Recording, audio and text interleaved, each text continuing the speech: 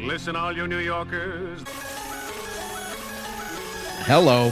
I hope no one's eating dinner. Something like that. What's up, everybody? It's 10 o'clock on Monday night, which means it's time for the next best thing. Dear Jesus. I'm your host, Jonathan B. Lerner, and I'll be with you for the next 2 hours. Well, get ready. Don't go anywhere. We have a great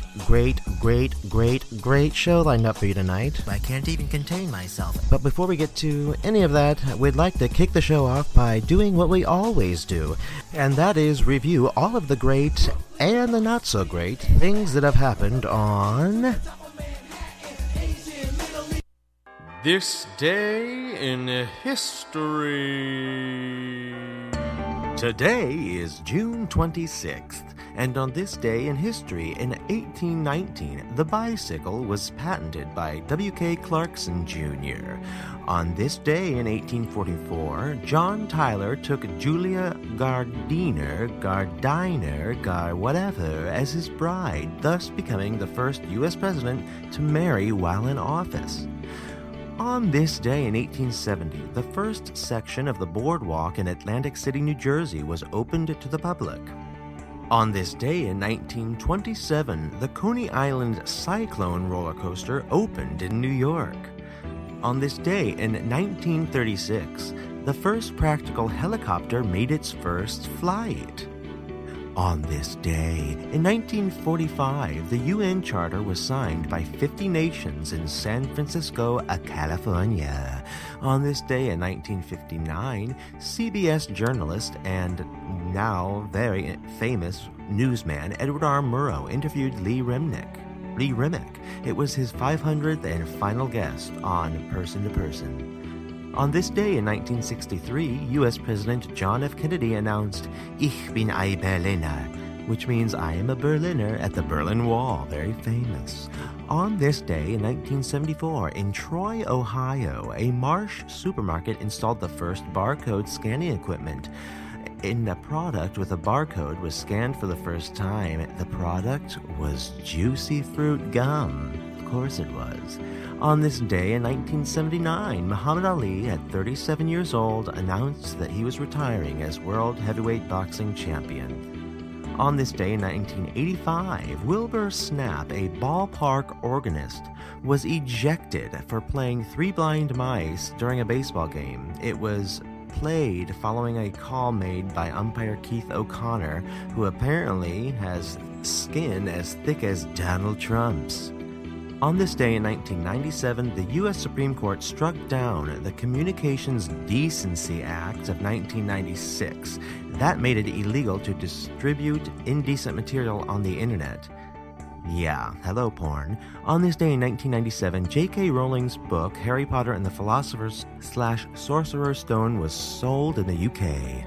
That's what happened on this day in history. And who knows, perhaps we'll make history right here tonight on Radio Free Brooklyn and be studied for years to come. But who are we kidding? Probably not. You're listening to The Next Best Thing. Stay tuned. Oh yeah.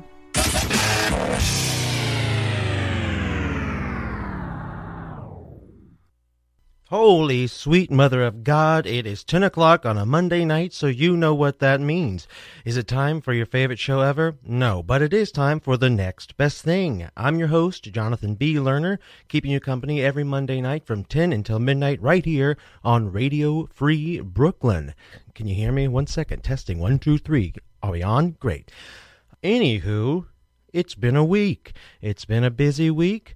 It's been a crazy week. I feel like I say that every week because I feel like that's true every week. Before we get into what's going on in the news, what's going on in the world, let's do the housekeeping that we always have to take care of. Let's just get it out of the way right off the top.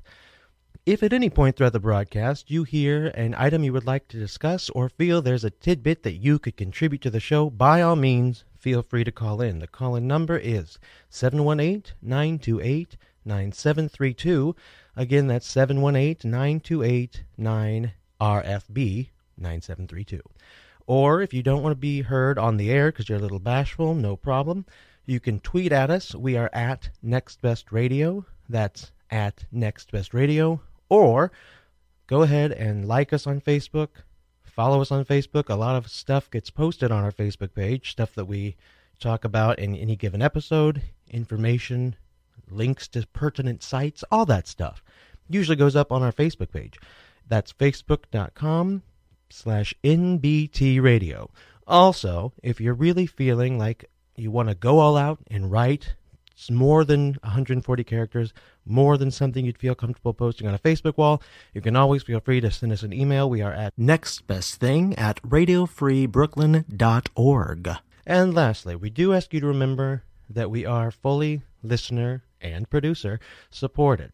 If you like what you hear on Radio Free Brooklyn, if you like what you hear tonight, please consider going to our website, going to this show's page, and donating a little something to keep us in business. If you like what you hear tonight, well, a donation could ensure that you will get to hear more next week and the weeks after that. If you feel so inclined, you can go to rfb.nyc/nbt. Again, that's rfb.nyc/nbt. And the last thing I'll tell you before we get on to the important, cool stuff is that all episodes of The Next Best Thing are now available on iTunes as podcasts. Holy crap, that is huge news. It actually happened weeks ago, but every time I say it, I just get a little excited because it's huge. I'm so freaking excited! If you ever miss an episode of The Next Best Thing, which, come on, let's be honest, you miss most of them, you can go to the iTunes store or check the podcast app on your iPhone. Just type in The Next Best Thing, click on our logo, which I trust you know, and there you will find literally all of the past episodes. You'll see the title, so you can pick and choose which ones pique your interest, or which ones just simply sound the most bearable. Listen to those, and if you have a few minutes, rate us, review us, tell a friend, tell a relative, tell an enemy, do whatever you got to do to spread the word, because the word of mouth is how we grow. Oh, man, that was exhausting, wasn't it? It was for me. I'm sure it was for you, too. So, that's all the housekeeping I can think of right now. If I've forgotten anything... Nobody cares. Nobody cares. Nobody cares. Good. I hope everyone had a great weekend. Happy Pride to everybody and everybody. Okay, here we go. John McEnroe recently said on NPR, when I think he was being interviewed about his newest book, he said that if Serena Williams played in the men's circuit, she would rank probably like 700th in the world. Now, I do think this was very recently he said this about Serena Williams. I will be the first to say that I think this is a stupid, I don't know why he would have said this. I don't know where this came from. And honestly, when I first heard it, my initial reaction was, that's bullshit. I mean, first of all, I've met Serena Williams, and for as muscular and athletic and just ripped as she looks on television, she is a beast. She is a beast. She could have kicked my ass 7 times to Sunday in every way, shape, or form.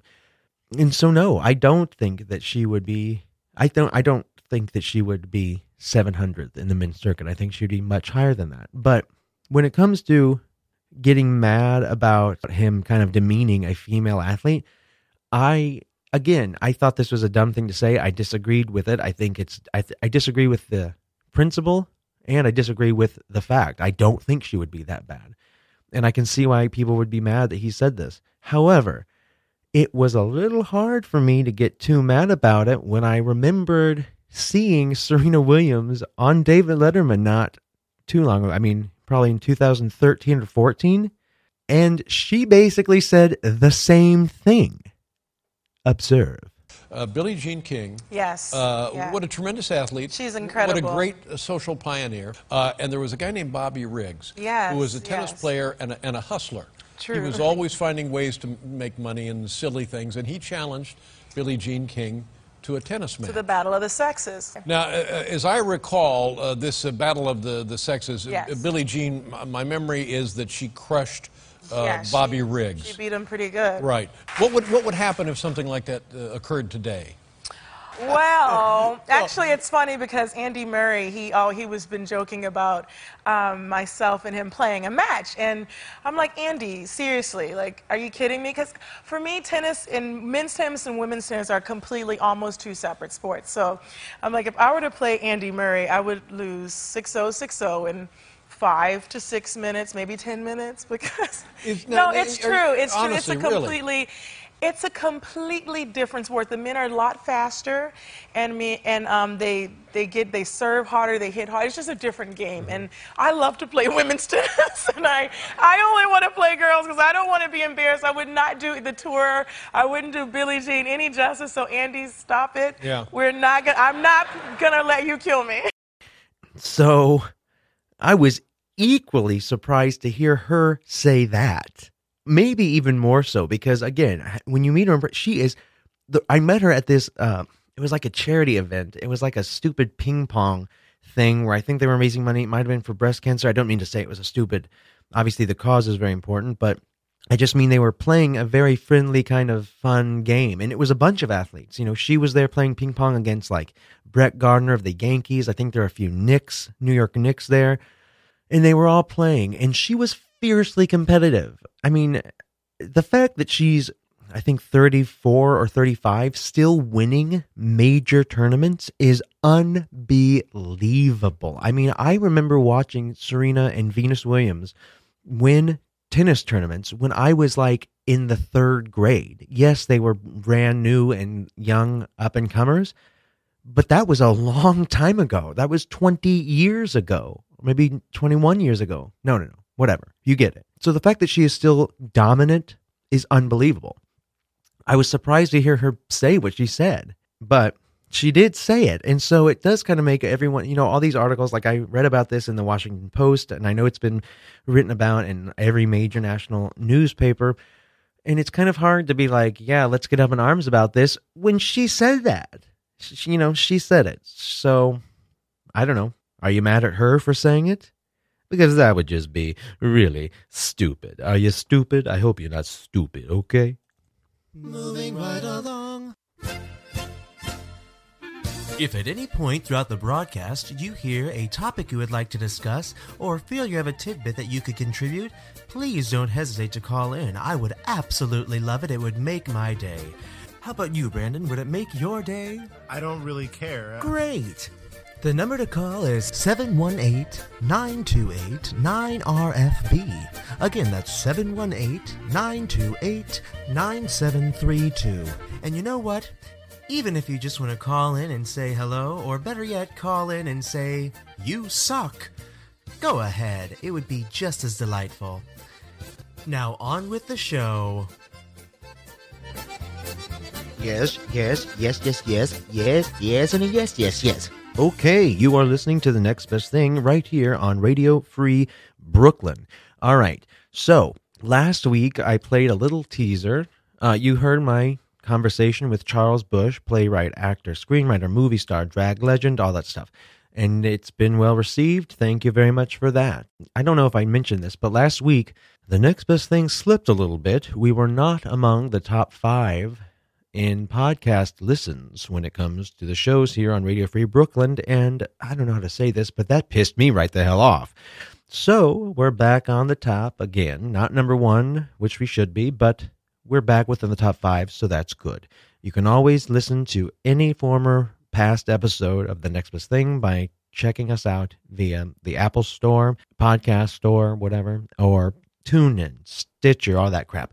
Okay, so for tonight's main event, last week I played a little teaser of my interview with the one and only John Jastremski.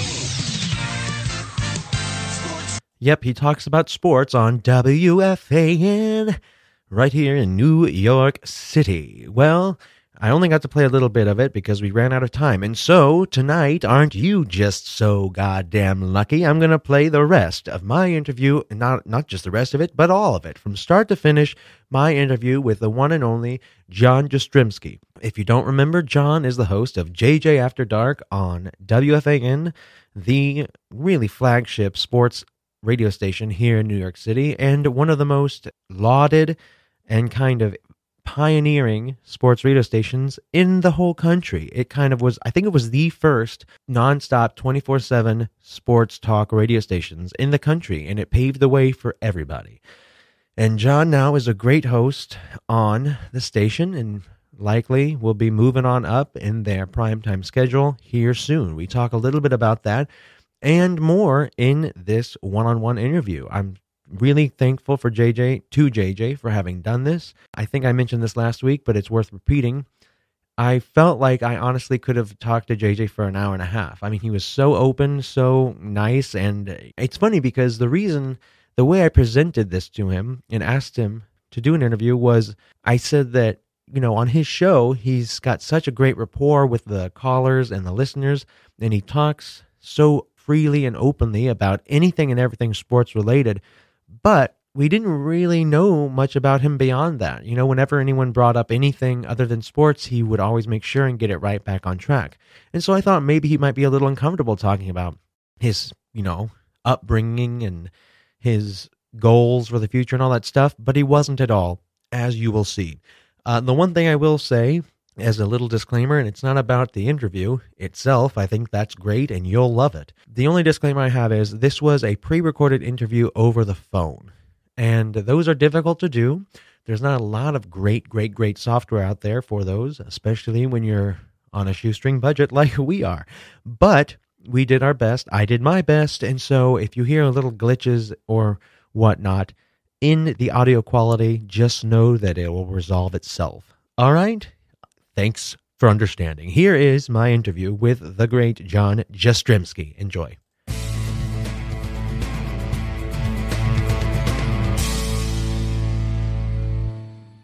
All right, cool. Now, so you're from Staten Island, as everyone knows. Do you know who Pete Davidson is?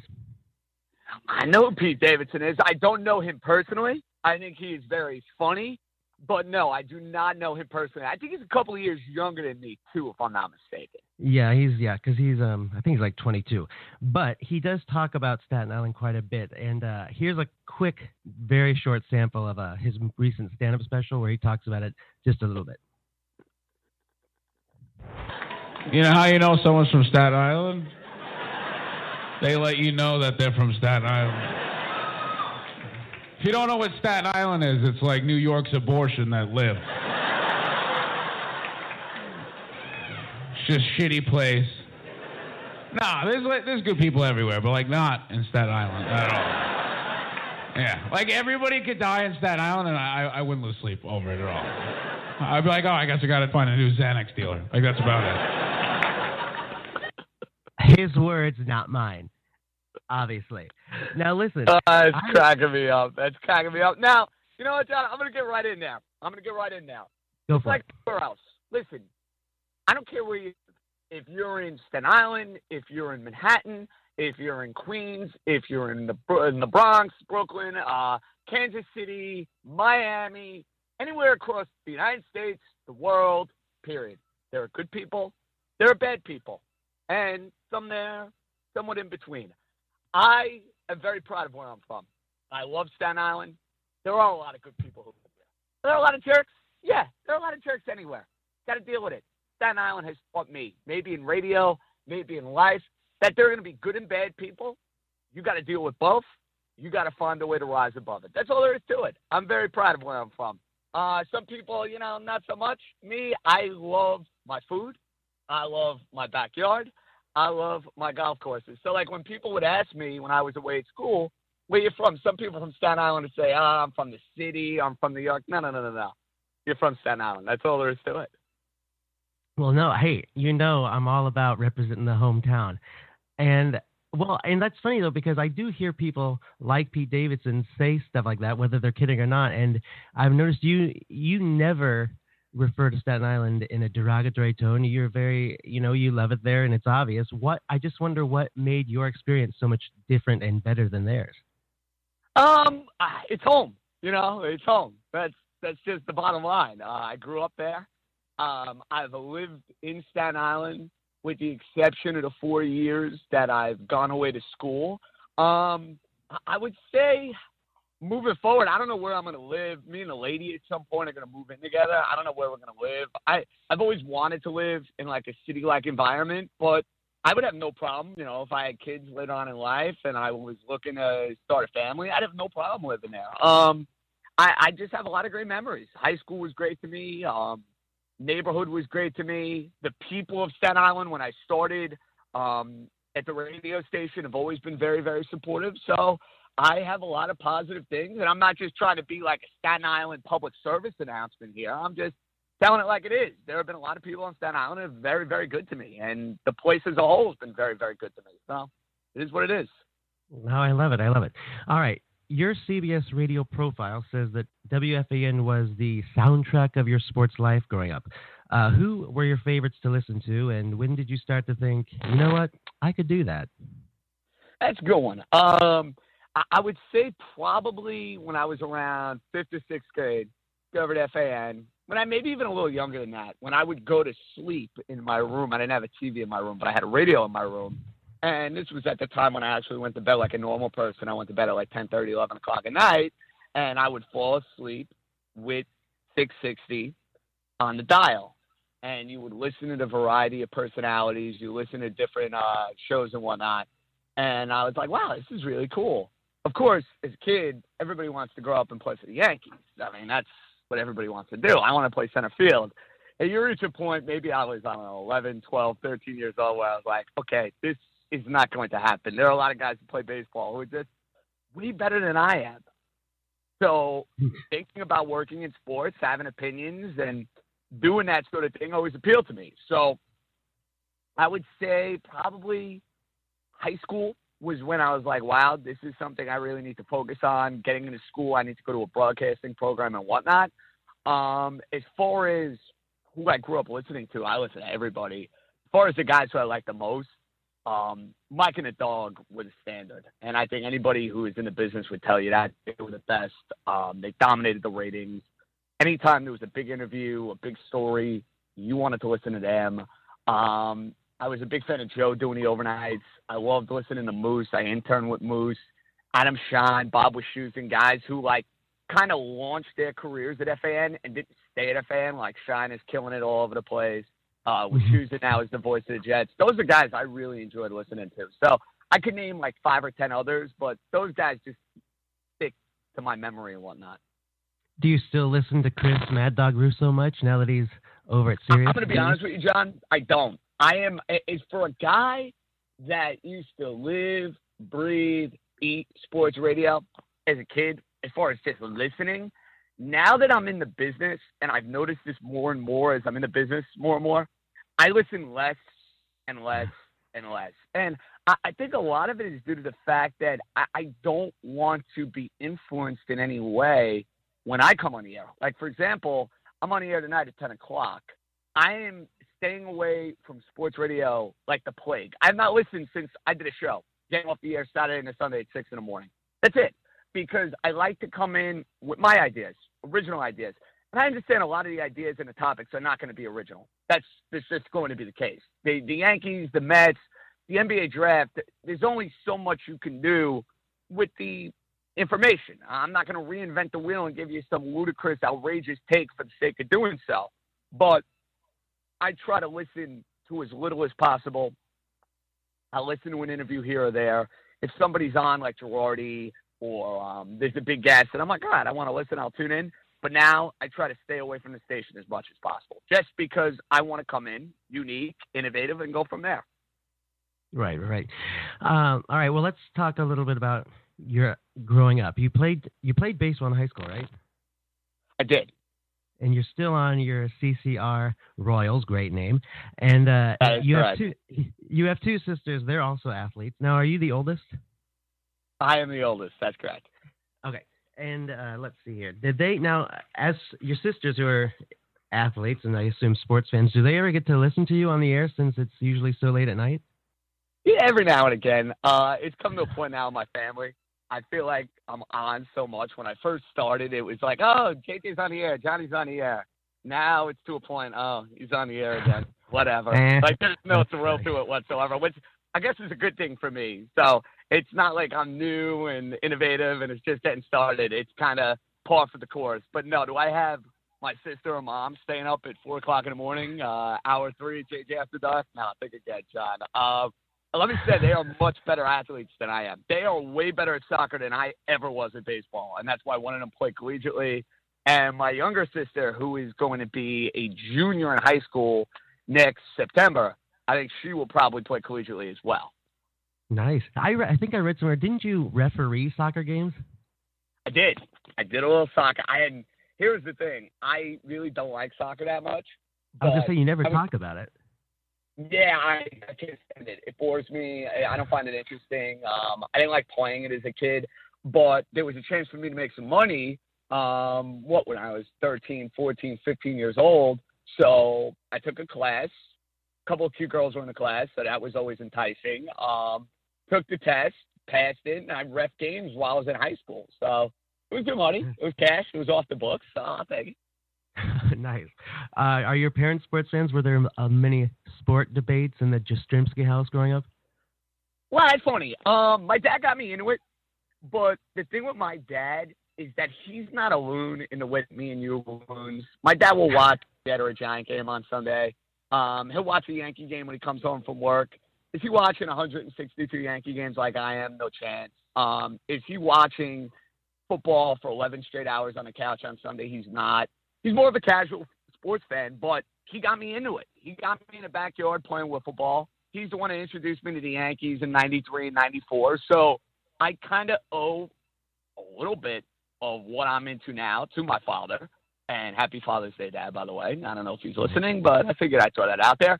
But to answer your question, I feel like I am like the more crazy sports fan out of anybody who is into it in my family. Like, I'm the craziest by far. Well, let me just reassure you, your dad's our number one fan, so I'm sure he's listening. But hey, listen, anyone who does know or listens to your show with any regularity can probably tell you that your 4 primary teams are Yankees, Knicks, your Syracuse Orange, and the Miami Dolphins. Now, can you quickly explain that last one? How can a born and bred New York City sports fan call the Dolphins his team? That's a good question. Look, the Dolphins, I grew up. The Jets were awful. I mean awful. I'm talking Rich Kotite, 1-15, laughing stock embarrassment. So there you had that.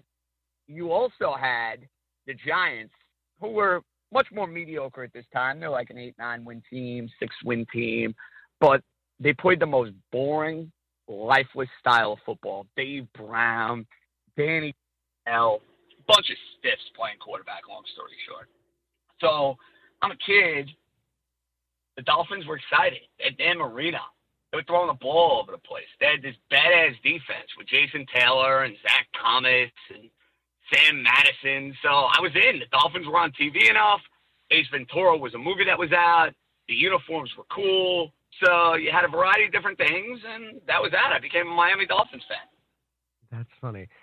Now I can kind of relate in the same way in the sense that, like, growing up, I was a huge Bulls fan almost exclusively because of Michael Jordan, but that also played into the fact that Kansas City didn't have an NBA team. Did you ever feel like you were, I don't want to say betraying the hometown teams, but, I mean, like, trust me, the Royals and Chiefs were terrible all of my life until 2 years ago. Yeah, I like the fact, though.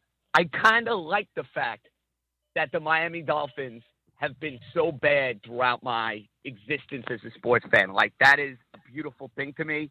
And, John, you can attest to this because you won the World Series in 2015 as a Royals fan. You made it in 2014. The Dolphins just making the playoffs last year was so much fun. Every week I was just giddy about it. Having that to myself, I have one buddy of mine who's a Dolphin fan, and it's better than any other sports teams because I feel like it's all mine. Like, I don't have to share it with anybody. Like, I can kind of bask in the glory. And because they've, for as many years as they have, it puts a smile on my face. It's fantastic. It really is fantastic. So, John, I hope at one point before I'm dead and before I leave this earth, I'll get to see them in a Super Bowl. But the fact that they're in the playoffs last year, I'd like to see that again. Just saying. I'd like to see it again. Trust me, I know the feeling. When the Royals made the World Series in 2014, when they made the playoffs after that wild card game, it was truly hard for me to talk to people about it because it was like the idea of them doing well was so foreign and almost like I never even imagined it, to be honest with you. But, good things, miracles do happen. All right, you went to Syracuse, majoring in public communications. Then it says that you spent a year sending out tapes in vain. Now, that happens a lot, especially nowadays, because jobs in radio are kind of becoming more scarce. Did you ever feel discouraged, or did you ever think, well, maybe I should have a backup plan? Oh, hell yeah, I was discouraged. It sucked. There's no other way around it. When I graduated from Syracuse, I don't want to say I was cocky. That's probably a bad word choice because I understood the job market, the radio market, the business, all that. That said, I felt like I was pretty good. Not to toot my own horn, but I was pretty confident. I felt like I was going to find a job. I didn't know where. I didn't know when. But I felt like I was going to find a job. And I actually interviewed at a couple of places. I ended up getting positions. I interviewed up in Buffalo to be an update anchor. I was a finalist for the job. I didn't end up getting it. I was a finalist for a job in Salt Lake City. I can't even imagine now the idea of living and working in Salt Lake City. I think that would have been a little too, let's just say it would have been a little too intense having somebody like me in a nice, quiet, serene place, peaceful place like Salt Lake City. So that'd be hilarious. I was doing that. And here's the thing, John, my student loans were a joke. Like I was dreading the idea of paying them back. So 6 months out of college, I didn't have a job. For 2 or 3 months, I was working, folding shirts and making announcements at the NBA store. And you want to talk about one of the worst experiences of my life. Going into that store, you're working with a bunch of college kids. It's like, what the hell am I doing here? I got a college degree. Why the hell am I working in an NBA store? It sucked. I wish I could sugarcoat it in any way. People I worked with were really cool. But like that 2 or 3 months was just miserable. And this is probably a jerk thing to admit and to say, but I'm going to say it anyway. I feel like everybody wants to hear this. The store ended up closing. So I was there right around Christmas time, December, January, into February of 2011. And they were in this big, huge corner store on 52nd and 5th. And they downsized. They ended up moving to a smaller store. It wasn't going to open for another 6 or 7 months. So when the store closed, there were a lot of people who worked there who were devastated. They didn't know what was going on. They couldn't believe it. And me, on the other hand, I'm like, thank God this experience is over. Get me the hell out of here. I've had enough. I've had enough. Now, thankfully, John, the minute I left, which was for about 2.5, 3 months, I got an opportunity down the Jersey Shore where I never had written articles before. I never had gotten into the print side of journalism in any way, but I was desperate and I wanted to work in sports. So I was working for a small newspaper, online newspaper. It was a little bit of both, covering high school baseball and basketball games. And I got to admit, John, unlike working at the NBA store, was a crap load of fun. Now I was making peanuts. I was making absolutely no money. That said, I had a pretty simple life. It was a fun life. I woke up, I'd get my workout in, I'd drive about 45, 50 miles, and these were the days I was actually listening to a lot of sports radio. So I'd listen to Dog, or I'd listen to Mike, or I'd listen to all sorts of music. I'd cover a game for 2 hours. I'd go into a Starbucks. I'd get a coffee. I'd write my story. I'd file it on deadline, and I was enjoying life, even though I wasn't making a lot of money until, of course, I got my break at FAN. Right, and that came in 2011, and it was through the Fantasy Phenom, which is kind of like an American Idol type thing that they do every year. You won that, and the big prize was a year-long stint on WFAN where you got, I think, 2 hours of airtime per week. Now, a number of Phenom winners have kind of come and gone since then, but you stuck around. Now, am I right, or are there other winners who are still on the air? Well, Joe Giglio is still on the air, and he's doing an unbelievable job in Philadelphia. He works down at WIP, so fair to say he made the most of his opportunity. I believe Greg Sussman, who won my predecessor year one, is doing some great stuff over at Sirius XM Radio. I believe he's doing like a fantasy channel and whatnot. but I believe he's still in the business doing okay for himself. But yeah, still here 5.5 years later, still alive and kicking, John. So yeah, well, I think beautiful thing, my man. So let's let's sign for another 20. How about that? Well, the fact they kept 40, yeah. Like, well, the fact they kept you around, I think, does say something. And the biggest name at WFAN, and someone I know who's been a bit of a mentor to you, and I don't know if he started it, but I know he was a judge for Fantasy Phenom, is, of course, Mike Francesa. Now, if anyone's unfamiliar with Mike, here's a quick sample of him on the air. Listen, when you get back from Mars, call us, okay? You're losing me. I don't know what you're saying. You're a fan who's a fool. Hallelujah, okay? Big deal. Wait a second. What are you talking about? Excuse me? You get lost, you dope. You could not be more wrong. What are you, nuts? No! What do you mean, no? This was such a joke. Garbage. All right. Now, Mike, I feel like the two of you couldn't be more different in terms of on-air style, demeanor, the way you interact with callers and whatnot. What can you describe your relationship with Mike, and what would you say are maybe the most useful, critical things you've learned from him? And by the way, that when I play that, I mean, I'm not one. I was trying hard not to. I was laughing pretty hard. I had to take my laughter away from the phone microphone. I'm a Francesa fan. I am too. Listen, he is the gold standard of sports radio. That's all there is to it. He's been doing it for 30 years, as he will tell you. He's made a fortune doing this, as he will tell you. But you know what? He's entitled to that self-confidence. If I made as much money as he did throughout his radio career, I would probably have the same sort of bravado as well. Now, yeah, you're right. We are very different people. He is very much more going to play the bad cop role. Now, listen, you've heard me, John, give callers the business every now and again when they're going to say some asinine things, and I feel like I got to put them in their place and take them to task. But the biggest advice, Mike, anyone, that I could give anyone when it comes to getting in this business, Sports Radio 101, be yourself.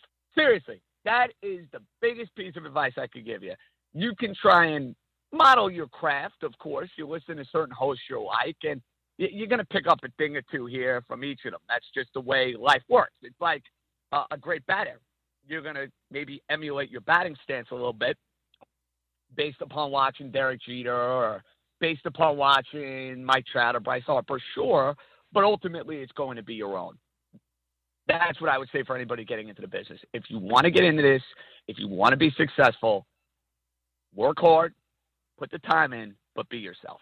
And Mike told me that, and I've remembered that to this day, and he's always been very good to me. He's always been very good to me. I know he doesn't have the warm and fuzzy personality, and listen, he's not a warm and fuzzy personality, but as far as a guy who's been good to me in the business, he's absolutely been good to me in the business. I was going to ask, so then I guess that means he's not different off the air than what we hear on the air, kind of dry, no nonsense? No, same guy. Yeah, same guy. Now listen, he's the same sort of guy that will hook you up in a Met game, that'll give you legend seats at a Yankee game.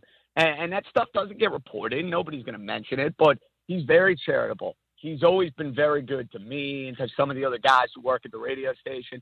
But is he going to be a guy that's walking around in the newsroom and is going to engage you in a 20, 25-minute conversation? No, probably not. But everybody's different, John. That's just the way it is.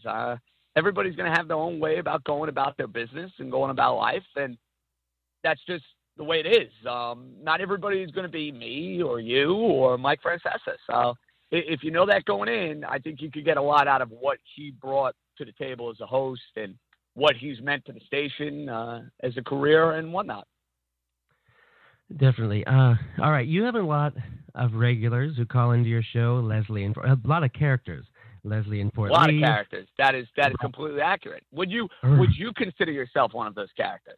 Well, here's the thing. I don't call in a whole lot, and there's a reason for that. It's because I know, and it's funny because this is something that's totally lost on some of the other callers, but I, as you know, am a huge Kansas City fan. I care about the Chiefs and the Royals, and that's what I know about and we'll talk about. And I know that this is it's a local sports station. Not a lot of people are dying to hear about that. But, you know, I've called in when they were doing really well. I was happy to call in. Oh, rightfully so. You have to give me the business every time I pick Toronto to beat your boys in the championship series. Come on now. I deserved it, or I picked the Baltimore Orioles to beat you guys in the championship series. But I did wise up, though, John. Did I not? In the World Series against the New York Mets, I believe I issued you an on-air apology, and I told you your team was going to win the World Series. And I believe on that note, I was correct. Okay, now wait. Yes, you were. And I will say, and I said this when I did call in, I think it was before the series started, but after the championship series, you and I did make a little wager where if they won, because it wasn't just Toronto, you thought they were going to lose to Baltimore, you thought they were going to lose to the Astros, but that's cool. You did come around. You know what? Hey, John, let me stop you right there. The Astros had you guys dead in the water. That was the series. In fact, that's when I should have known right then and there the Royals were winning it all. When you're down 4 runs in the 8th inning of an elimination game, that's over, bro. I thought you guys were dead and buried, and you came back and won that game. And that's all you need to know about those Royals teams over the last 2 years. You're right. You're right. And, hello, it's funny because that wild card game, down by, I think, 4 in the 8th. Was that wild card game not the most exciting baseball game you've ever seen in your life? Oh, I believe it. If you're a Royals fan, it absolutely was. You know, there are a bunch that come to mind that game. I think a Game 7 of the World Series last year. I think a Game 7 Yankees-Red Sox. There are a lot of great baseball games. I can't forget about the Cardinals and the Rangers. That actually is probably the best baseball game I've ever seen.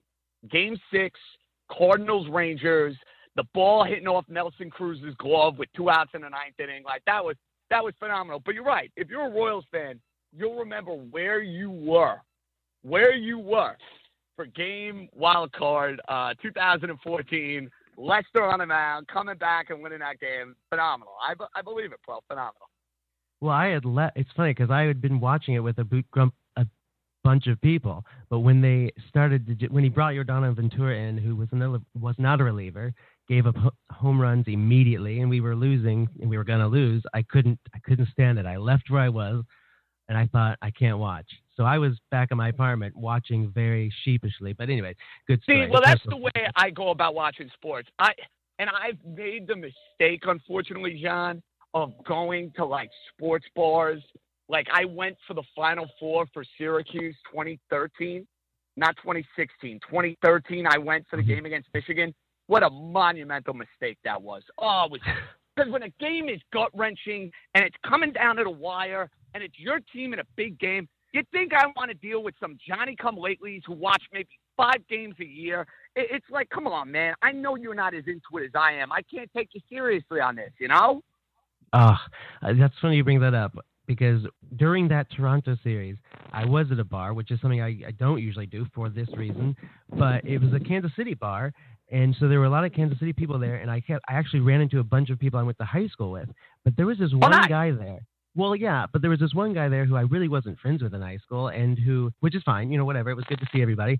Couldn't have cared less about the game, and it was that game where it was, Josh Donaldson's up, Wade Davis is pitching. I think we're up by like 1 run or something. 2 men on. It was a real nail biter, and he wanted to talk to me and kept talking to me about anything but baseball. Oh, that's when you gotta, and I hate to be the guy. Usually I'm a nice guy. I'll admit that. I'm actually too nice. My girlfriend will tell you that. Some of my friends will tell you that. I'm too nice. That said, if I'm in that spot, I'm in a bar, 2 runners on, 9th inning, 1 out. You know what? I'm turning around and be like, dude, please give me a minute here. I'm trying to watch the damn game. Come on, can't have it, Johnny. Well, hello, and this is I don't know. I felt like if I really had to say that at this moment, then this guy really needs to. I don't know. But anyway, that's just personal story. Okay, a few quick more questions. In your early college days, I heard that you usually had a co-host. You were part of a duo. Was that? I was actually. I'm gonna stop you right there. Yeah. I was a part of a duo. I also was a part of a trio sports radio show. How about that? Really? Yes. Did you guys take? Show. Oh, and that's what we were so proud of, John. So we're on. I used to do the double overtime on the NPR Syracuse station where they would let students call the games and they would let students also do a post-game show. So we did that, and it was great. Doing shows from MSG, doing shows after tournament games. It was phenomenal. That station was much more established, so you knew you were going to get calls for the most part, unless you really stunk up the joint. If you were a bad host, then maybe you wouldn't get calls. But if you did a good job, you were going to get calls. That said, we were on a music station, and they had about 6 hours blocked off of sports programming. And I took over this show my sophomore year, so that would be 2008, the spring of 08. And took it over. One of my roommates who worked at ESPN, he's actually now in getting his master's. He's doing stuff at UVA. But me and him and another guy really just put our heart and soul into the show. We were into it. It was general sports show, guests, calls. There was a point, John, where we would get on a music station anywhere from 14 to 16 calls a show over a 2-hour span, which was unbelievable. Like, that's one of my more proud achievements in the business, even though there were no ratings and nobody really knew what was going on. That really made me proud that we had people into it. And that's when I knew I could do this. I can get people talking, get them interested, get them involved. And here we are, bro. And I'm still in the business. I'm loving every minute of it. And, frustrated as ever just based upon, the way the business is. It's tough. It's a lot of work, and it's a grind, and you make a lot of sacrifices, but you love it. And if you love it, you're going to stay in it. I do think that's something that kind of makes you different, but comes through and is, I think, does make you different in ways. The way that you don't just take calls, but you know most of the callers. You embrace and seem to like conversing with them. I know someone actually, I think we both know. You went to school with him, and he worked at a sports radio station in the Midwest for a while. He's great. I mean, he's really good on the air. He is very open about hating to take calls. And some radio guys just don't like to do it for one reason or another, but you never seem to shy away from it, right? Oh, I love it. I love it. And listen, I know who you're mentioning. Danny Parkin's a good friend of mine. He's a terrific guy. He's a terrific host, and he's done very, very well for himself. He killed it in Kansas City in your market, and now I know he's working his dream job because he's forever, and he never hid this in any way. He's always wanted to work in Chicago. It's where he's from. It's home. So I get it. It's like me working in New York, John. It's the same deal. You're at home. You feel comfortable. There's just a familiarity with the people and the dynamics and all that sort of stuff. But I couldn't disagree with Danny more about his take with the call because I feed off their energy. Yeah, there are going to be some dopes that call every now and again, but you're going to get calls who will also kind of feed some of your topics that are going to help you generate reaction. And I feed off that. For doing a 4 or 5 hour show, I don't have a co-host. I'm not saying I let the callers co-host the show with me. They don't. I think you know full well who's in charge when I'm on the air, but I enjoy their dynamic. I think they bring a great dynamic to the show. I really do. And I would beg to differ when anybody says, oh, it's lazy radio, it's this, it's that. I think that is completely false.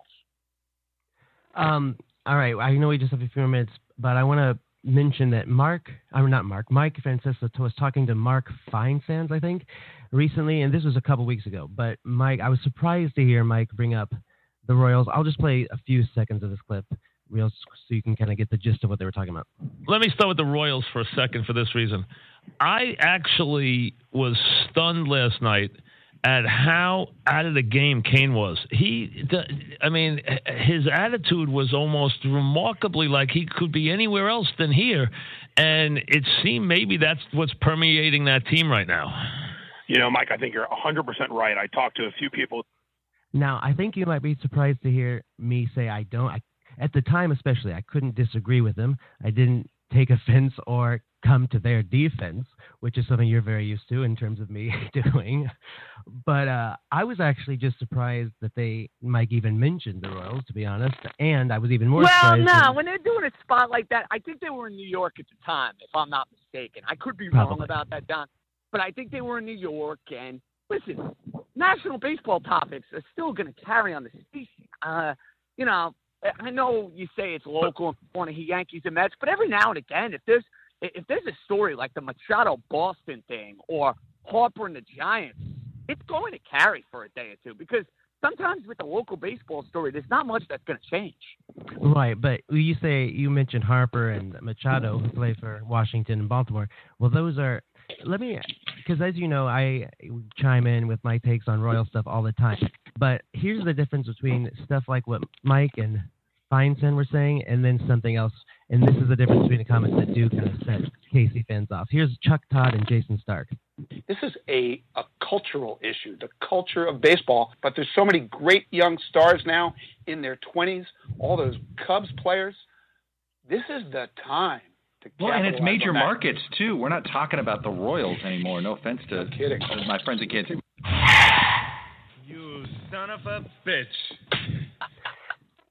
Okay. That's going to hit home, isn't it, Johnny? That's going to hit home. I understand that, man. Can you understand that? Because that's what really sets. Now, look, it's funny because growing up in Kansas City and now having lived in New York for 10 years, I can tell you, all Kansas City people think East Coast bias to the extreme, and all New York people think Midwesterners are just way too hypersensitive. And the truth is, they're both right. I think they both exaggerate. I would agree with that. I think they are both right. That's very good. I would totally agree. I think there are times where people, blow it out of context what we're talking about. And I do national radio, so I can attest to this. Some people will hear me on national radio. They'll be like, oh, this Yankee, blah, blah, blah. All he's doing is breathing down our neck Patriots or the Redskins or whatever. And I'm like, look, if they're topical, that's what I'm going to talk about here. But there are times where people are going to poke fun at some Midwest biases that are somewhat legitimate. The Yankees, when they're good, are going to get more attention than the Royals. The Dodgers, when they're good, are going to get more attention than the Royals. And that's completely accurate. I'm not going to deny that at all.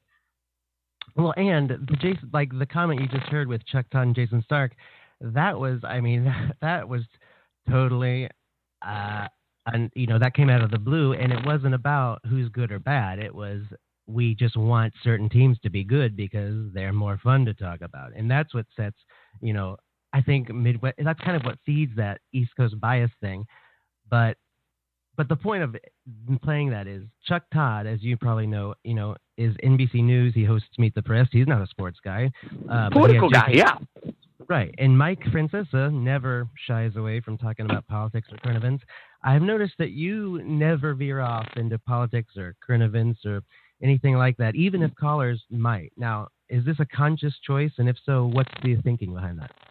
Yes, very, very conscious choice. And I'm not going to lie to you, John. Of course, I have opinions and takes and my thoughts about what's going on in the world, whether it comes to fighting terrorism, whether it comes to our election, whether it comes to our president. But I feel like the audience is tuning in to hear me talk about sports. That's what they want to hear me talk about. They don't view me as a political guy. I don't pretend to be a political guy. I don't watch MSNBC. I don't watch Fox News. I know what's going on. I am very mindful of what's going on. But I am not one of these guys that wants to come on the air and give my take for how to deal with Russia or for what the president could be doing. I just don't feel qualified to do so. It's not something I'm comfortable doing. So you will never hear me veering off, even after the election, getting involved with politics. It's not something I want to do. I'll pass. I'll leave that for a variety of other people to get involved with. But for me, it's something I am just not interested in. Is part of that because you said it's because you're not necessarily interested, you don't feel qualified, but is that also partly because you don't want to set off any rage fires with any certain factions of your listeners? I think there's something to be said for that. Yeah, that's fair. Listen, I have no problem debating sports topic. I really don't. I'm very comfortable with it. It's not going to make me feel uncomfortable in any way. And here's my thing when you talk politics, John. The world, and I'm sure you know this, is so divided on so many issues. And listen, maybe some of these issues we shouldn't be divided on. I think there's something to be said for that, clearly. But I don't want to be the guy to start talking politics. And I know for sure the minute I do, half the audience, one way or the other, is going to hate my guts. They're going to have preconceived notions. They're going to think differently of me, the sports host, and I don't want that. That matters to me because, unfortunately, the world is so divisive that if I start talking politics, you know this, John, there will be people who are fans of mine, who enjoy listening to me, who will be like, that guy, I don't like him. Are they right for doing so? No, absolutely not. But it is what it is. Yeah, understandable. Last two things. You said working at WFAN was always your dream job. I don't imagine you necessarily were dreaming of the overnights, though. Francesa's leaving after 30 years of being on the station. He's taken off at the end of the year. In January of 2016, the New York Daily News put you on their list of 11 possible replacements. Now, would that be the ultimate dream job, the fill in the 1 p.m. to 6:30 daily time slot? No question. But I think that goes for anybody who's in the business. Listen, I'm going to tell you right now, there's not a chance in hell I will be hosting afternoons at WFAN. You could write that in stone. If I'm wrong, John, I'll give you the first interview, my man. I'll give you the first interview if I'm telling you I'm doing the afternoon coming up here. So I can guarantee that it's not going to happen. But there is going to be change at the station. I'm hopeful that it will benefit me in some way, and we'll see what happens. That's really all I can say. I want to be working as much as I can. I don't care what time I'm on. If I'm working 5 nights a week, I'm a happy camper. Period. End of story. That's what I'm rooting for.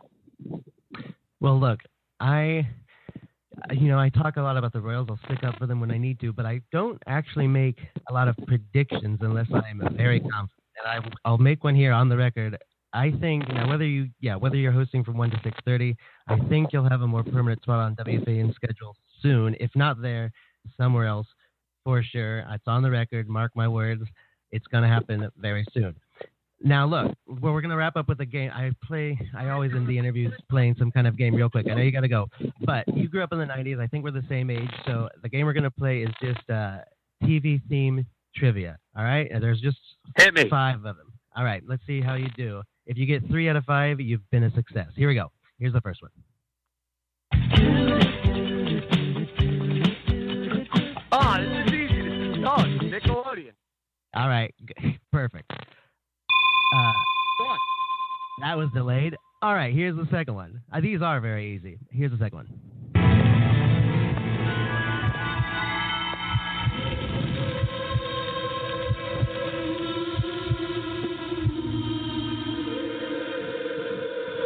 I got to plead the fifth on this one, Johnny. I do not know this. I'm going to guess it's the Pokemon team, but I really don't know.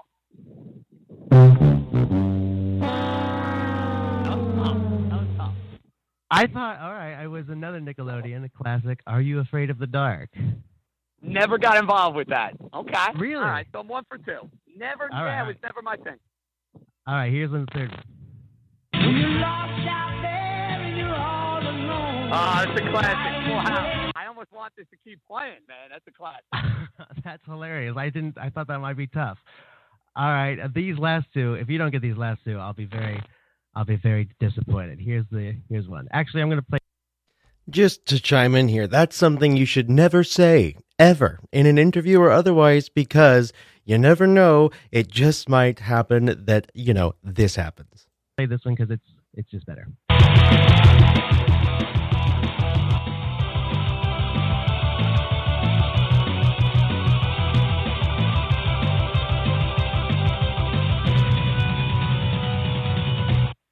Did you not watch that show? No. What is it?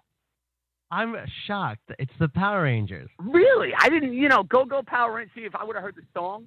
I can't play the lyrics because that's all they say is.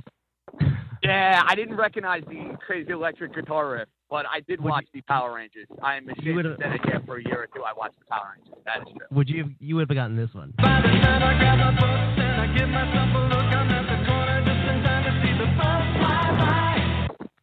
Right? Oh, this is tough. JJ. Oh, what? Hold on. 90s show. Want to hear it one last time? And give it to me one more time. By the time I grab my books and I give myself a look, I'm at the corner just in time to see the bus fly by. Is this Saved by the Bell? Yes. Oh, wow. That was a close one. I needed to hear it one more time. I was just, making sure. But Don, I passed the test. You did pass the test. All right, JJ, I can't tell you how much I appreciate you taking the time to do this. I know you're going to do the golf game, but mark my words, that prediction stands. I hope so, brother. Listen, this was fun. You got a call now. All the best.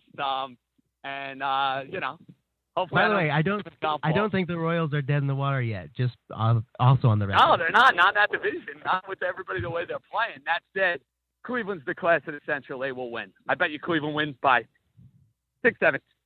Well, we'll see. I'm a little conflicted because, frankly, I like that they're not dead in the water yet, but I also have to think about the future, and our farm system is depleted. We could use some restocking, but we'll see what happens.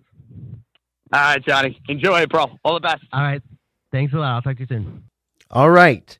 There it is. Finally, in its entirety, my interview with John Jastremski of WFAN. Now, I just want to explain something really quickly. I don't know what the hell was wrong with my microphone. As I said before the interview started, recording phone conversations, surprisingly, is not as easy as you'd think. But that was ridiculous. Something must have been wrong with my laptop's mic because that every now and then obnoxious. Also, as you heard at the very end there, JJ was pressed for time a little bit. He was playing in a charity golf game that was starting, we were right up against it. So towards the end of the interview, you could hear that he had to get out of his car because you could hear the wind. So I apologize for any of those obstructions, but you got the gist of it. I have to say, JJ, one thing I had my questions written out, and I wanted to make sure to kind of try and avoid talking about anything Royals related or telling personal stories on my end because A, that wasn't about me, and B, I knew we were going to be pressed for time and I wanted to make sure I got everything in. But that's the thing about JJ, is he is so conversational, and it's like you're just talking to an old buddy. And so it's so easy to kind of share stories and share experiences. And I think that is, if I had to put my finger on it, I think that's really what makes him unique, not just on sports radio, but at WFAN.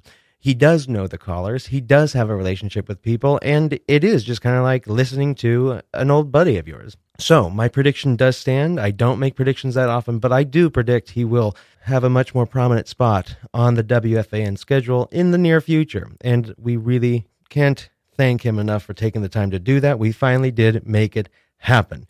So you can tweet at us. We are at Next Best Radio. That's at Next Best Radio. Go ahead and like us on Facebook. Follow us on Facebook. A lot of stuff gets posted on our Facebook page, stuff that we talk about in any given episode. Usually goes up on our Facebook page. That's facebook.com/NBT Radio. Also, if you're really feeling like you want to go all out and write more than 140 characters, more than something you'd feel comfortable posting on a Facebook wall, you can always feel free to send us an email. We are at nextbestthing@radiofreebrooklyn.org. And lastly, we do ask you to remember that we are fully listener and producer supported. If you like what you hear on Radio Free Brooklyn, if you like what you hear tonight, please consider going to our website, going to this show's page, and donating a little something to keep us in business. You can go to rfb.nyc/NBT. Again, that's rfb.nyc/NBT. And the last thing I'll tell you is that all episodes of The Next Best Thing are now available on iTunes as podcasts. Holy crap, that is huge news. It actually happened weeks ago, but every time I say it, I just get a little excited because it's huge. I'm so freaking excited! If you ever miss an episode of The Next Best Thing, you can go to the iTunes store or check the podcast app on your iPhone. Just type in The Next Best Thing, click on our logo, which I trust you know, and there you will find literally all of the past episodes. You'll see the title, so you can pick and choose which ones pique your interest, or which ones just simply sound the most bearable. Listen to those, and if you have a few minutes, rate us, review us, tell a friend, tell a relative, tell an enemy, do whatever you got to do to spread the word, because the word of mouth is how we grow.